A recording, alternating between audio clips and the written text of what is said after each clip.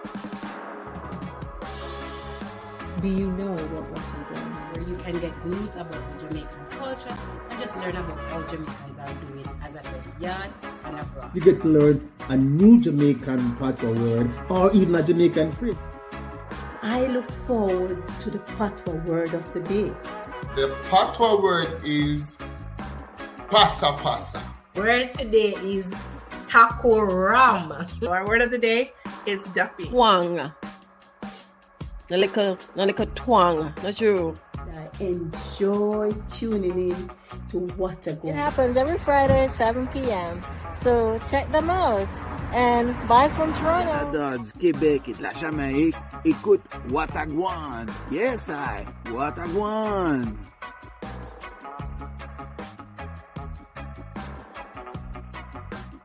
I am a big fan of Wataguan.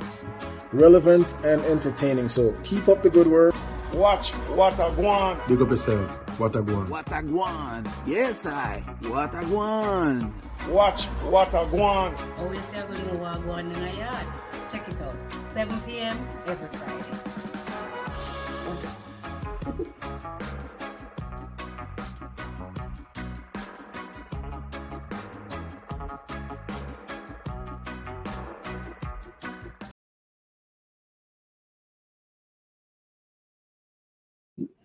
Let's do this. Greetings. Today you get me. Welcome again to another episode in Wataguan National, where we share information, where we connect. Nicole has taken some time to go off into the bushes. She has gone camping, at least, so she said. I hope she's having a good time. I'm assuming that she's not watching. So today is just me. But we have a great story. Before we get into all of that, we want to welcome those who are listening on Fresh FM London.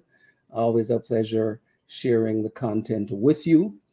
And for those who don't know, Wataguan is available as a podcast on Podbean and all the major podcasting platforms, Amazon, iHeart. Just check them out. In fact, just go to our website, www.wataguan. And as Nicola always says, Guan has 2 A's. Wataguan.ca, where you can watch the episodes and listen to the podcast. It's June, believe it or not, it's June. We have started the 6th month of the year. Hopefully it's nice where you are. It's fantastic here in Calgary. Temperatures in the mid to high 20s. For us, that's summertime weather where we're enjoying the weather. For June, we're going to be focusing on our men. Father's Day is a few weeks away, and we want to spend some time talking about our men. Today, we're going to be looking at cancers and how they affect our men and their families. And we've got some great guests in the wing who we're going to bring on in a little bit to share some information about that. But of course, a staple of Wataguan is this feature. It's called Patois Time. And the Patois word for today is galang. So if you are Jamaican or if you understand Jamaican Patois, what does galang mean? Put it in the comments. I'm hoping we can get some people jumping on and sharing their experience of Jamaican Patois, or of course some real Yari who understand what it means, right? Later on I'll come back and give you my take on galang and how I'd use it in a sentence. But for those who are watching, the Patois word for today is galang. And as always, we're looking for feedback and comments, and we love when you engage. We love when this is interactive and people are listening and learning and enjoying what is happening. So let's see what happens here. Patois word for today is galang. Let's do a little recap. Last week, we, like I said, focused on our men, and we were talking about male mental health. And we had Timmy Abiola, who is a registered nurse and mental health practitioner, share some valuable tips with us about how to deal with the issue of mental health. And he encouraged our men to do a couple of things, to adopt self-care, make it a part of your routine, to find ways of building purpose into your life. And he, as a person of faith, said, people should connect with faith. He's not saying everybody should become Christians, but he's like, find a faith base and use it. He also talked about the need for us to debunk some of the ideas that our culture has taught us, and that if we don't move away from some of those, then it makes it a little bit harder and we stay stuck. As always, like I said, if you missed last week's episode, jump on any of our social media platforms. You can connect with us there. You can get access to the previous episodes. As always, we ask you to follow, share, like, subscribe, and comment so we can grow Watagwan, but more importantly, that you can stay connected to what we're sharing on the program. Some news, what's happening in different places. On Montreal, if you're in Montreal tomorrow, the Jamaican Association of Montreal is hosting Tribute to Reggae Greats at the Jamaican Association Center at 4065 Jean Talon West. Doors open at 8 p.m. Showtime is at 9 p.m. Go enjoy performances from Jakota, Melody, Juliet Nelson, Singer Curve, Robin, Ebony Royal, and Paris Ivy as they showcase songs from many of the greats in Jamaican music. Admission is $20 if you buy your ticket on Eventbrite. If you show up at the door, it's $25. Also in Montreal, the Collective Kitchen Project and the Jamaican Association of Montreal presents a free family cooking classes. Join them every other Monday at the JCA Center on between 5:30 and 7:30 p.m. to learn and to create new recipes. To register or for more information, just send an email to jamfootstepsprogram@gmail.com, or you can call 514-737-8229. The next session is June 12th. If you are in Calgary, there are plans already afoot for CarryFest 2023. Many activities are being planned, and you can join the revelers at the Container on July 5th for the band launch. The event is going to start at 5 p.m. The Container is at 1020 2nd Avenue Northwest. So start planning to join the action. And if you want more information, you can go to www.carryfestcalgary.com. And of course, there's always a little bit of news from Yad. So here is some stuff that's happening down in Jamaica. The economy grew by 2.7% between January and March of 2023. The Planning Institute of Jamaica, in its latest preliminary estimate, has reported that real value added for gross domestic product of approximately 2.7% for the first quarter of 2023. The outturn for January to March 2023 largely reflected the impact of increased external demand, especially for Jamaica's tourism product, coupled with the positive performance in the transport, hotels, and restaurants and other services industry. The growth of almost 96% in the mining and quarrying sector, with the reopening of Jamalco bauxite plant, contributed significantly to the growth. The Center for Intellectual Excellence presents the World Diversity in Leadership Conference 2023 from June 20th to 23rd at the Nisku Conference Center near Edmonton, Alberta. Hear speakers including Margaret Trudeau, Minjit Minhas, Dr. Denise Green, and many great panelists focus on the themes of climate change and mental health. To register and get more information, go to www.wodil.ca or call 780-229-0759.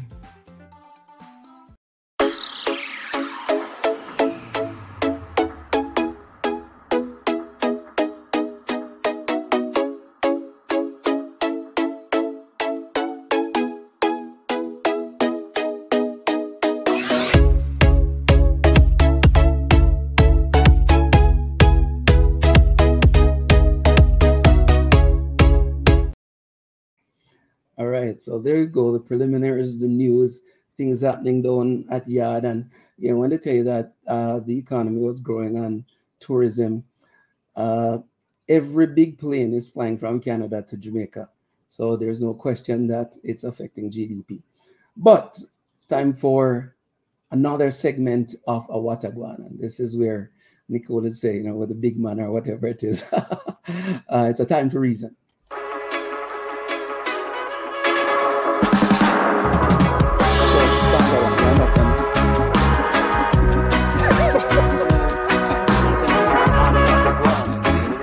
This has been a great discussion. David, thanks for taking the time. All right.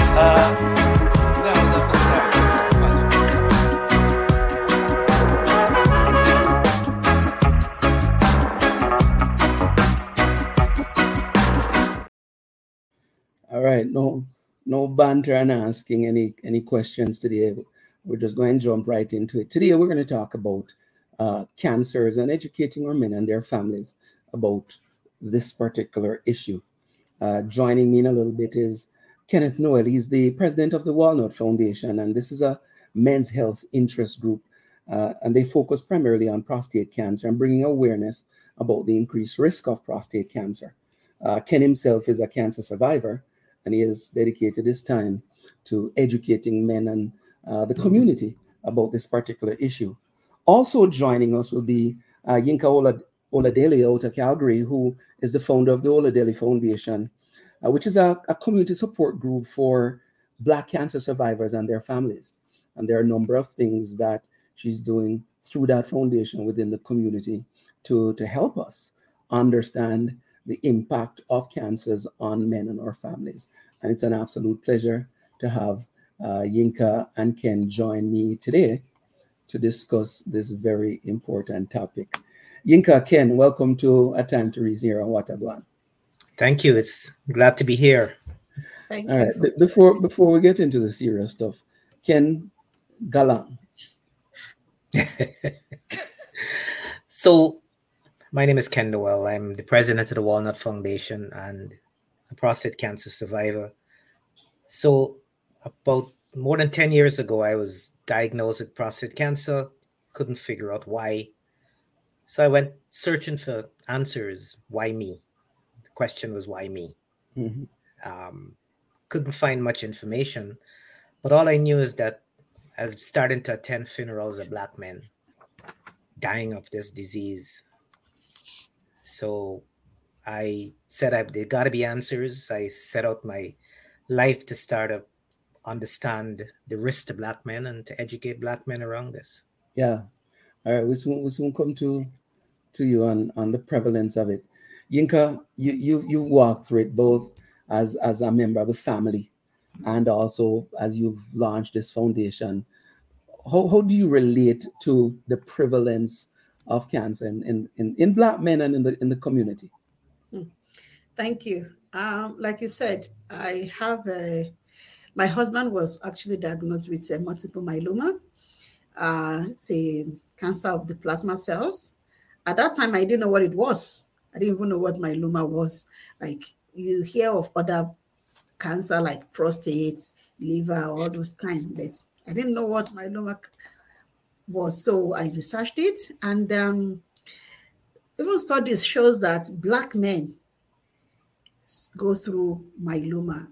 However, the studies are in the US, not in Canada, because we don't do race-based data. We don't collect race-based data in Canada. So when I researched, and I'm like, oh, if it's prevalent among Black men, how come we didn't know anything? So someone had to, it's like importing someone from the US to come and talk to us about multiple myeloma. Right. And the reason being that when people are diagnosed, people don't talk. You hear that people die either when they are dead or when it is already late. So we went through it, the journey. It was not an easy journey.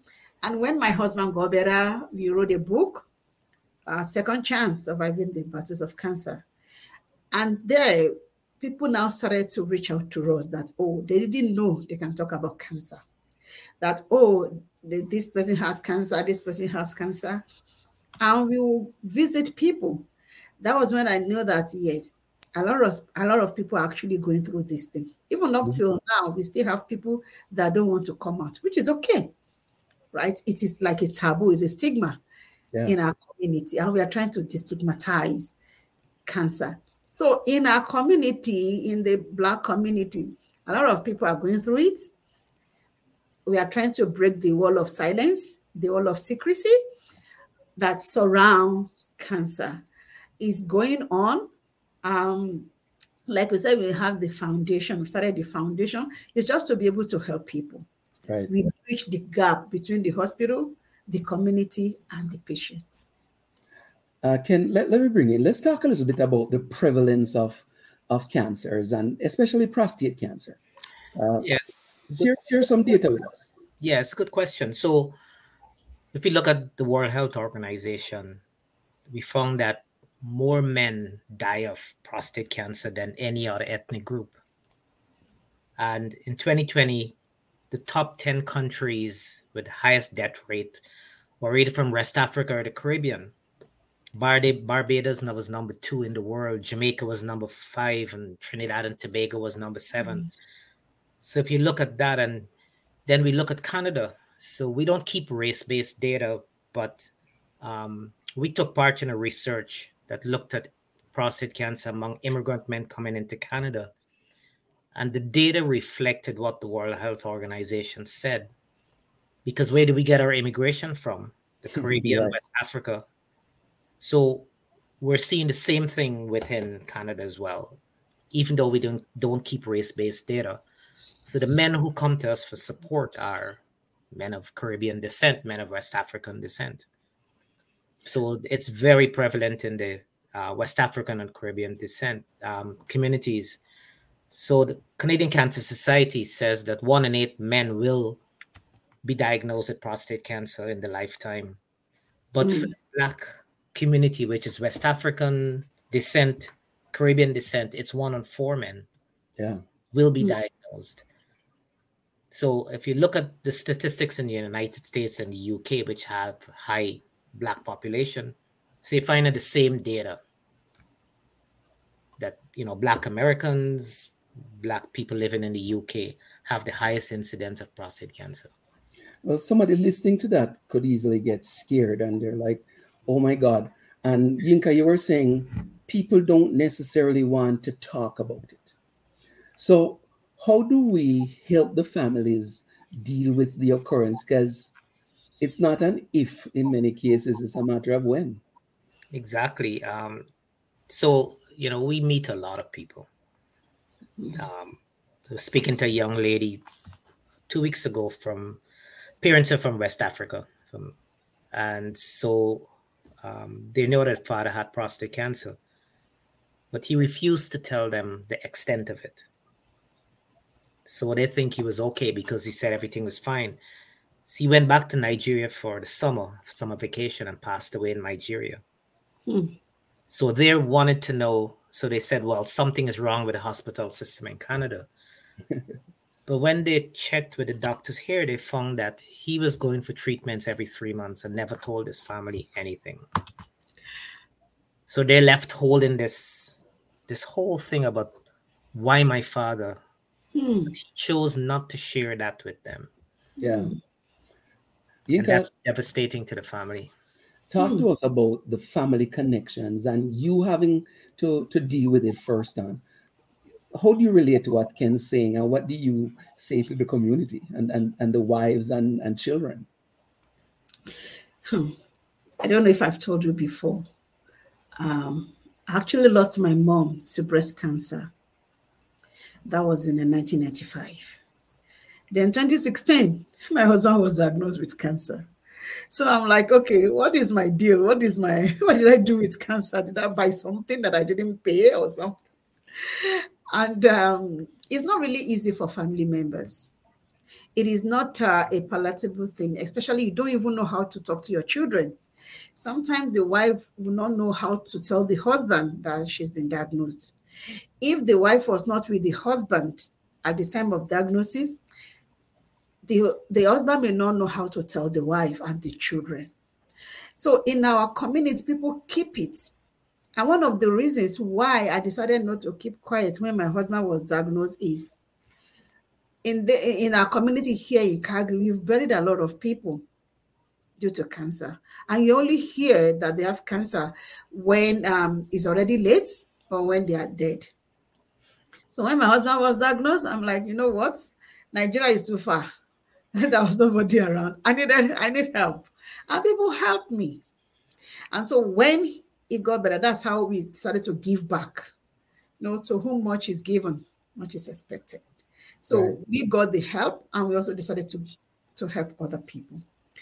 Family members, we all need to be reorientated.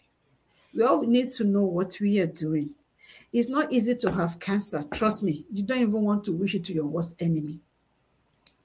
And that is why we decide to help as many people that we want to come forward.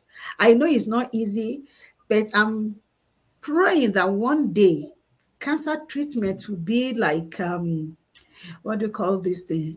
HIV, where it's like maybe when people have cancer, they just ask them to take pill or take medicine.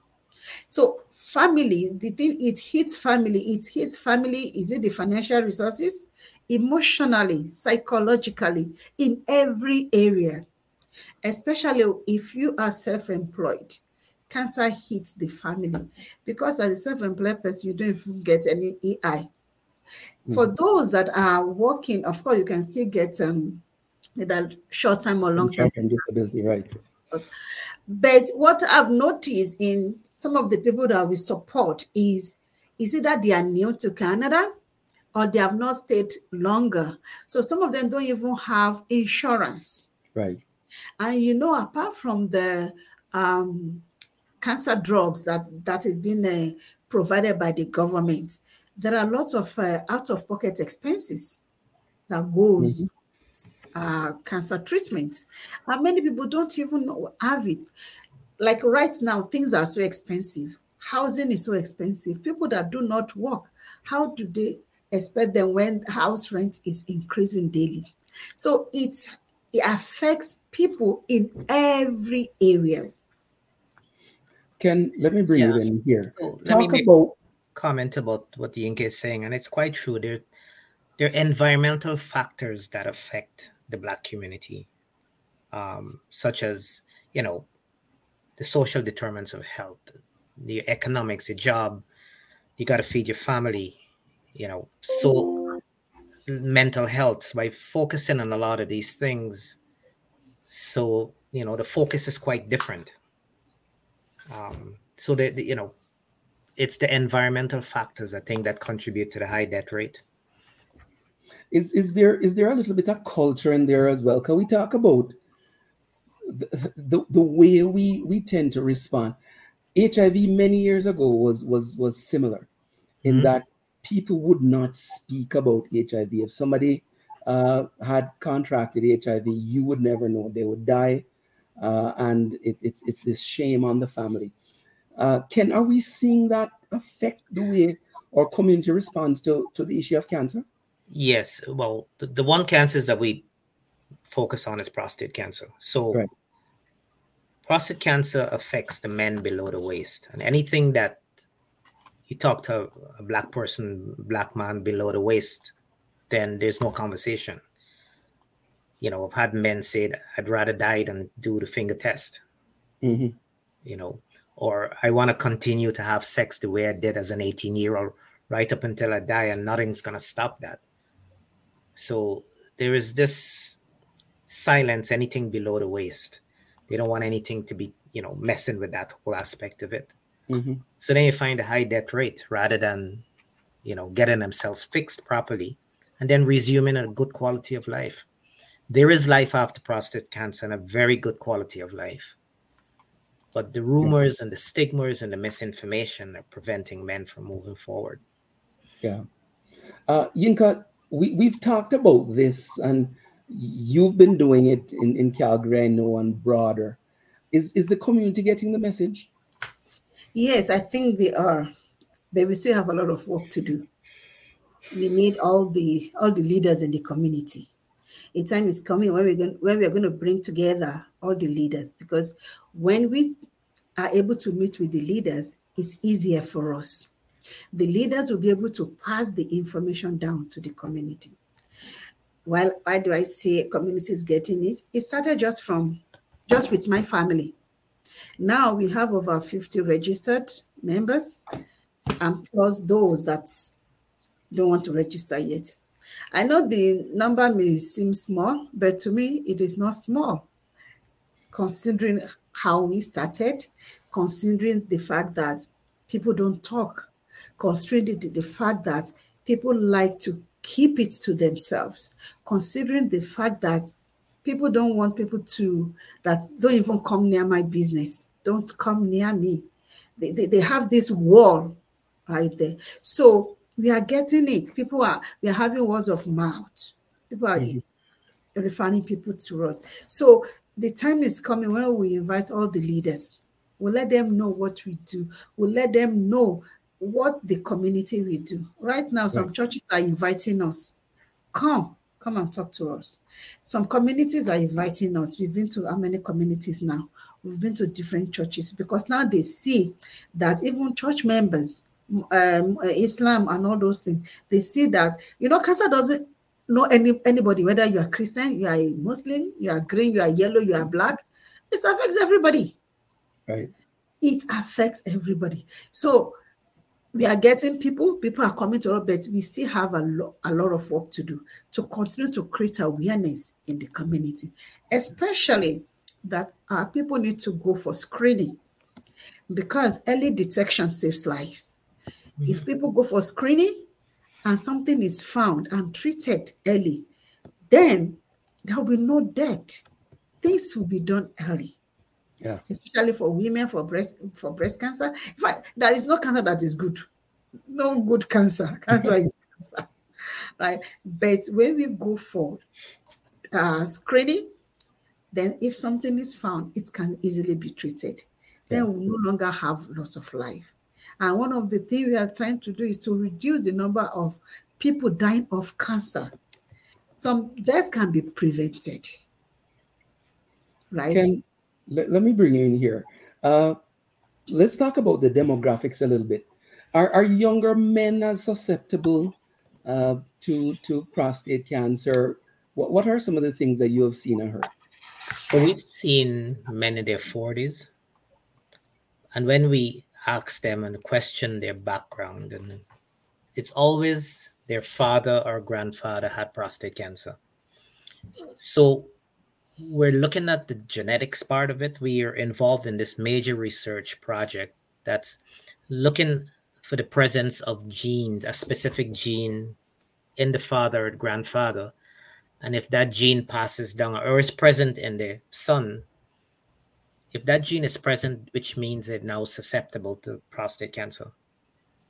Why it occurs in younger men, we're not sure, but part of the research study is going to be looking at that. Because typically the average age is around 60, but we're seeing men in their 40s. And those men in their families have had prostate cancer. So there is that factor that we're looking at. We're involved in a major study with one of the major cancer centers in Toronto here that is looking at that aspect, the genomics of it. Yeah. Let me ask both of you, this whole issue of prevention and screening. Talk to us about the process and talk to us about the mentality that we need to be sharing and getting across to our people. So our theme for the Walnut Foundation is that early detection saves lives, and we've seen evidence of it. Men who've come to us and they're 50 or 51 or 52, and they simply insist on their physicians test them and they found that they had prostate cancer. Those men have changed their lifestyles, and they're all 100% of them are all living good lives, cancer-free. They've regained their manhood. And so it proves that early detection does save lives. You have better options to take care of yourself. We talk about and we're going to talk about diet and exercise as well. Right. So, they've changed their entire lifestyle and they're living, great lives today.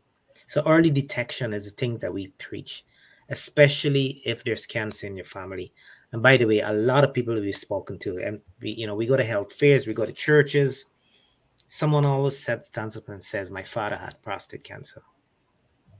It always happens. We were at a church on Sunday doing a major presentation. So I asked the question, how many people here have got prostate cancer in their family? And about 50% of the people, men and women, put up their hands. Yeah. Yinka, how do the partners help the men in particular to do the screening? Last week we were discussing mental health, and we talked about the cultural tendency of our men to avoid the doctor. And they only go when it's chronic. And therefore there's this need for a support mechanism to push them to do it. How does the partners and the families fit in to push them towards the screening? Well, you already said it. Partner, like women, we need to push the men. Men don't like to go. They don't like to visit the doctors. I was talking to somebody, a guy said, "Oh, until maybe when he's almost dead, then he can go to see the doctor." We need to talk to all women. Please, when your husband is up to a certain age, maybe you have to hold the guy, take him to the doctor. It's not for anything. We are in a country where checkup, where medical is free. We are not back home where you have to pay to go for checkup or screening. So women or spouses need to encourage their spouses to go for checkup, because if something is found, it will be treated early. My husband, he does his medical checkup every year, and still, when they found his cancer, it was like 60% all over his body. Sometimes these doctors misses something.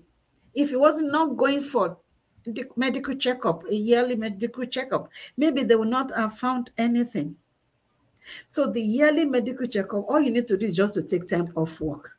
Somebody was telling me, I was making presentation to one organization, and someone raised their hand and said, "Oh, is it possible for the doctor or the nurses to send the test kits to his house because he is very busy?" I'm like, it's because you have life. People that are sick right now, they will not say that. Say, "Oh, I'm a busy person. Is it possible for them to send the test kit?" I'm like, "You want to do a PSA test in your house? I don't know how that is done. I don't even know how they do it. You have to carry yourself and visit your doctor." And I was saying that if his wife was there, as at that time, she needs to take her husband, hold his hand and take. So we're going to the doctor because you need to get that checkup. So spouses have a very important role in the lives of a spouse diagnosed with cancer, because caregivers have this burden. Sometimes caregivers get burnt out. Right. Caregivers also need help. I'm a caregiver, and I can say it from experience. Caregivers sometimes are sick as the person on the bed, because it is the caregiver that knows everything. The person that is sick is on the bed, right? May not even know what is going on. So it is this caregiver that how does the mental thing that goes around go through the emotional process, even know everything that the patient doesn't even know.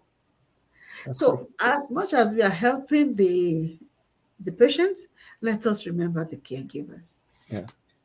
Ken, let me bring you in a little bit here to talk about some of the myths, especially about prostate cancer, because I have no doubt, while I haven't discussed it in the Jamaican community, there's no question in my mind that there are things that people think prostate cancer is and prostate cancer does. Let's talk about that a little bit.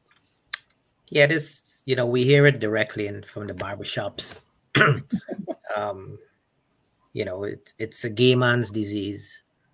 Wow. Only very old men get prostate cancer. Then, if I get the finger test, then I will turn gay. Those are some of the information, the misinformation that goes around that prevents men from, men are proud to say, I'm not going to get the test. Right. Very, very proud to say that. Yeah, but not do that because... Exactly. You're not doing that. Not doing that to me. But in the meantime, they find, we've seen men with advanced cancer. And at that point, then they start scrambling because at that point, it's too late. Right. When it could have been avoided at a younger age and being treated for it. When we go to the barbershops and we start having and normalizing this conversation, because this is part of what we're trying to do here on Watagwan. Normalize the conversation. It's no different than talking about COVID or the cold or the flu season or the economy, right? But of course, we have to kick down some cultural barriers in the process, right? I'm going to bring Yinka in.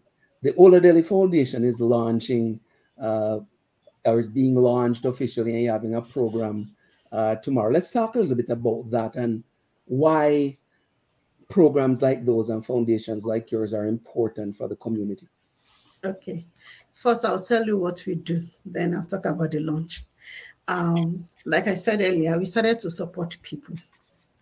We bridge the gap between the hospital, the community, and the patients.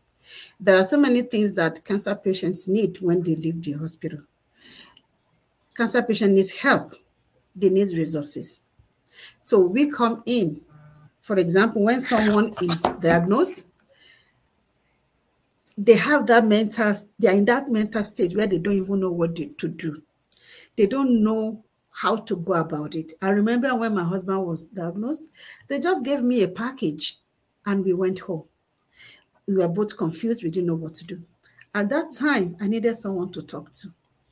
I needed someone to hold my hand and say, you know what? It's going to be okay.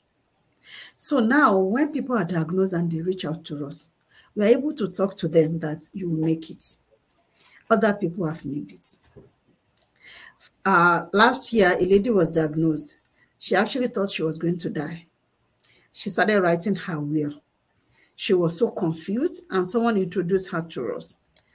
And in our community, it's a safe place. It's a safe environment where the survivors are able to provide word of encouragement, word of hope to those that are receiving treatment, to the newly diagnosed.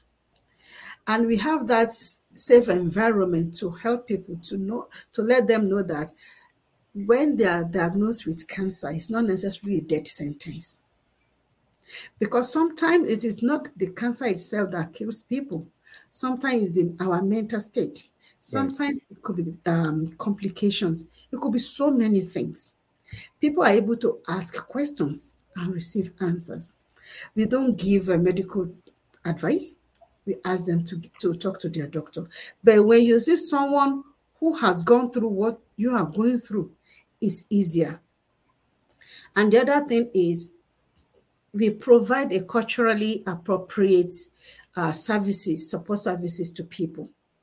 Because we are Black, the way we reason is different. Mm-hmm. We have culturally appropriate, we have counselors among us who knows how to deal with us. When a Black man or a Black woman goes to the doctor and say, oh, rate your pain level 0 to 10, they will say, oh, it's 2. Meanwhile, that pain is like 20. But a Black counselor can say, you know what, I know that pain, just tell me. That is a way you talk. Then you will say, oh, yes, that pain is very high. Right. The Caucasian will just say, okay, you still will just write 2. Meanwhile, you are suffering. And apart from that, we also help cancer patients with meals. when they go for treatments, we ask them, what are you craving? So we get caterers to prepare meal and they put it in their fridge or freezer so that after the treatment and when they go home, they don't have to start cooking. Some people after treatment, they cannot even do anything for the next 2-3 days. And that's when they need help the most. So we come in through there. And also, infection is very, very, it can kill. There are some like little things. When my husband was going through a stem cell transplant, they said, oh, the house has to be sparkly clean. And I was so tired as a caregiver, I cannot even clean myself. Yeah, I was tired. He was tired. So we have to bring in a cleaner to clean the house. So we now help our members to clean their homes just to prevent anything. We don't want any infection to happen. We are just trying to guide against complications or what have you. We offer different things that is tailored towards our people. And we have members across board, whether from Africa, different countries in Africa. We have Jamaica, we have from the islands also. So it's called the African Cancer Support Group from people of African origin. People of African origin, of all people of African descent, we deal with them, we help them out. So please reach out. It is free. It is a free service. Thank you. Can talk to us about the Walnut Foundation. What are some of the things that you do, your team does around all of this? So we've got a couple of focuses. The biggest one is education, building awareness. We go into churches, community groups, community health fairs. We're basically spreading the word through that. The second area of focus is we run a very successful prostate cancer support group for men, where men join by Zoom who are just been diagnosed, they've just come from the doctor, they're going through treatments, they got to make decisions, they're going through mental stress. We get together once a month over Zoom, cameras on, and the men share their experiences. We really don't give medical advice, but we just share their experiences. We've had a lot of men come into the group that they've changed their decisions based on what they've learned. They always thank us very much about the support they get. The other area of focus is that we're trying to change the systems. In order to do that, we have to do research. So right now we're involved in 3 research projects, looking at genetics of cancer. We're looking at cancer care in older adults. We're also looking at social inequities of among prostate cancer men in Canada. So we do a lot of research, are involved in a lot of research. The other areas that we're also involved in, and this is something that we hear from our men, when you go to a hospital for cancer treatment, you don't see our faces at all. You don't see Black people. So what we've done is we've started to invest in an endowment we started with the University of Toronto Medical School. And that endowment is going to be used to give scholarships to Black medical students entering that university. And we're going to be expanding to other universities as well. We got to start somewhere to change the system. And so we're working with the University of Toronto to make sure that more Black students are admitted to that medical school. In a few years, we're going to start to see the difference. We're going to start to see more Blacks in cancer care. Right now, in the Toronto area, we know of 1 urologist. And Toronto has a population, whole greater Toronto, of 7 million people. And they've got 1 Black urologist. Yeah. So something is wrong with the picture, and we got to help ourselves in changing that. Yeah. I want to wrap up the discussion by talking about the aftercare and some of the things that we need to do, especially around diet and lifestyle. Yinka, maybe I start with you, because you started it earlier. What are some of the things that our men and our families need to understand and start adjusting as it relates to diet and lifestyle in dealing with cancers? Well, for example, in our group, we have a health coach.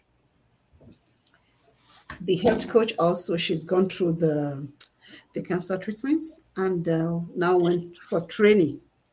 So she comes in to give us proper training on health. And also when people want to go for health coaching, we pay so that they go for individual health coaching, maybe your lifestyle. When it comes to diet, I'm not a dietitian, so I cannot tell people eat this or don't eat this. For example, when my husband was going through his treatment, my people say, oh, you should not eat this, you should not eat this. Then I asked the doctor. He said, well, the guy is sick already. Do you want to deny him? Say, everything is in moderation. And I see to that. Everything is in moderation.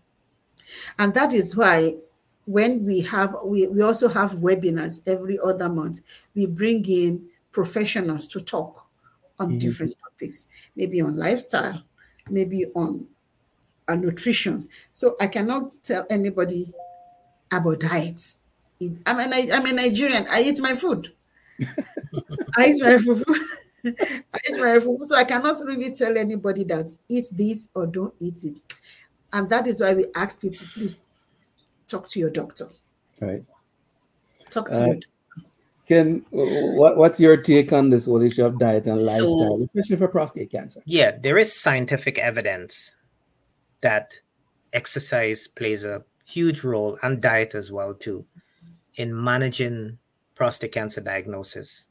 There is scientific evidence that it actually delays it. Now, we're talking of the body is made to move. So we're talking about an exercise program starting young, cutting down on salt, cutting down on sugar, right? Cutting down on red meats. And there's actually scientific proof to show that managing your diet and exercise plays a huge role in prostate cancer diagnosis. It doesn't prevent you from getting prostate cancer. However, if you're diagnosed, then your chances are much better of tackling the disease. And so we invite scientists actually to a lot of our conferences where they present the scientific evidence to back that up. And then in the United States, there's a lot of research work going on. I know for sure in the southern United States, which has the highest prostate cancer death rate in the United States among Black men. And if you look at their diets in a lot of the southern states, it's all McDonald's and it's all fried chicken, and there's no greens in their diets, and it's all things like Coke. They drink Coke for breakfast, lunch, and dinner. So was this study out of one of the big universities where they shifted that and started to eat a different diet and started to do exercise and started to lose weight, and they found that the results were more positive. Yeah, but granted, especially for the Jamaicans watching this, our concept of good food might be dumpling and yam and banana, and who knows? I mean, none of us are dietitians on here, but I think part of the learning, and I like what Yinka is saying, is moderation. It's moderation. There has to be an awareness of how moderation impacts what we do. All right, listen, the clock is ticking, and I get one more question for both of you. What's the biggest takeaway? What's the biggest learning that we want to share with the community and the families of our men as it relates to cancer? If there's only one thing that you could say to the community, Yinka, you first, what would that be? Go for screening. Go check yourself out. It is free, right? It is free. Ken, well, what's your one? So in Calgary, it's probably free. In Toronto, you have to pay for it. Really?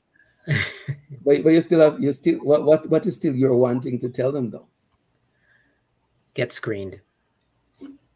And prostate cancer is a family disease. It's not a man's disease, because the family suffers just as much. All right. Well, folks, you heard it. both of our participants who are very experienced in this space give you one line: get screened, right?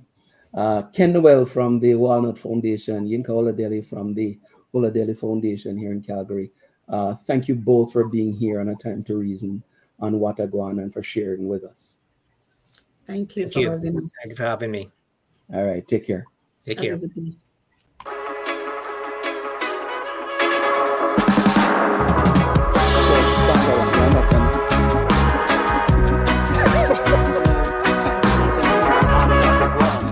Listen, this has been a great discussion. David, thanks for taking the time. All right.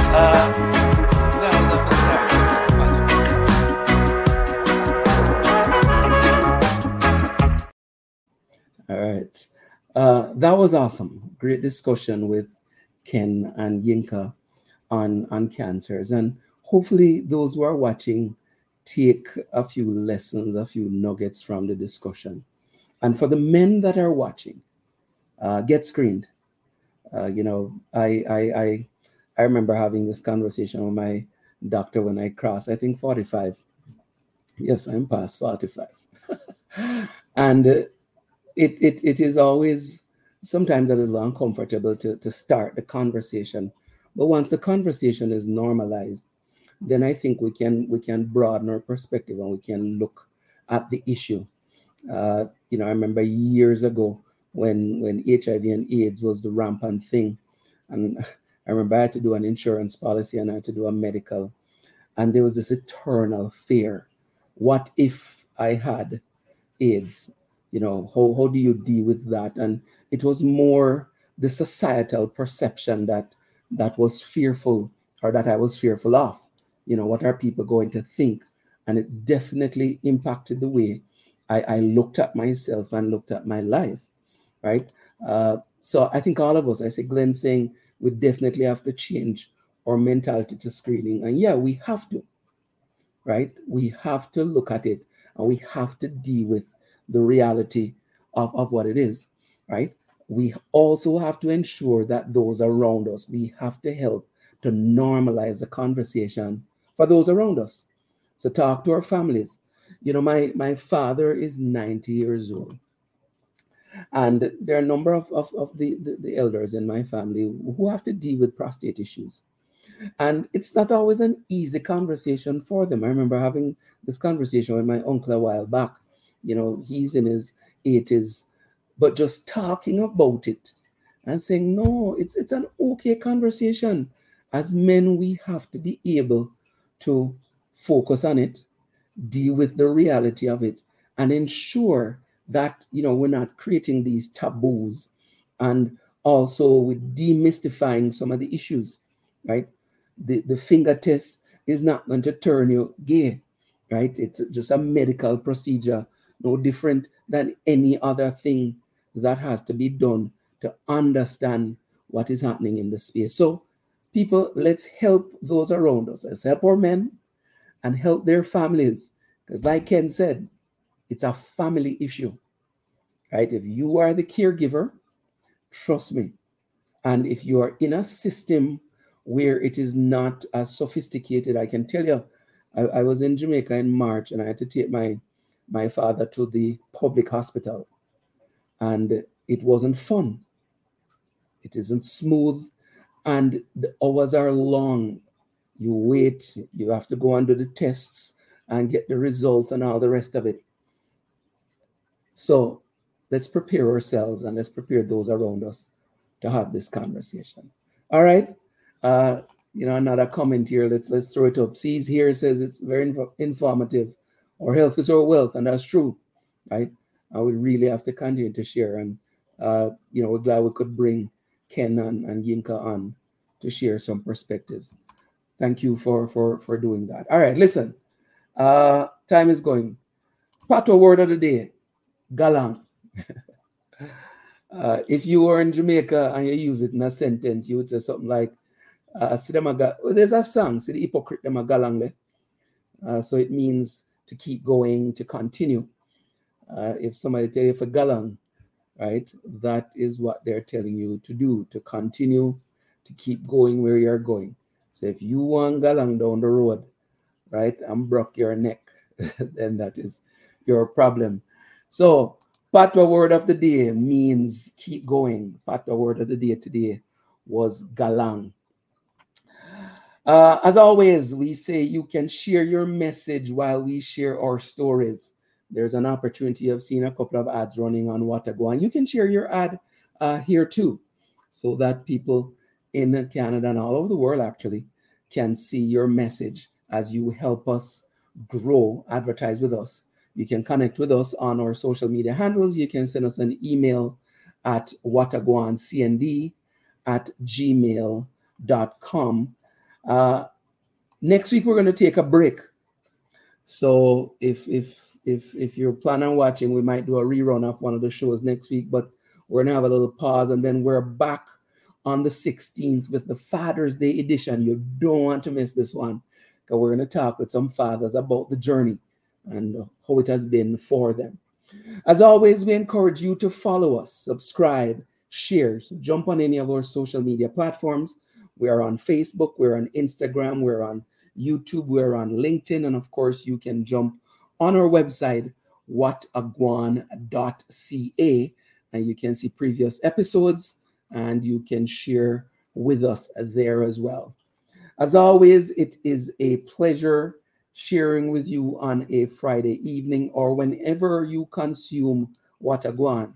This is our way of sharing culture, sharing information. Hopefully you find it useful. Send us some feedback so we know how we're doing and whether or not you are getting value from the interactions here on Watagwan. We will be back, like I said, on the 16th. We're going to take a break next week. So until then, stay safe, be good wherever you are, and I suppose if you can be good, be careful. But whatever you do, stay blessed. All right, take care.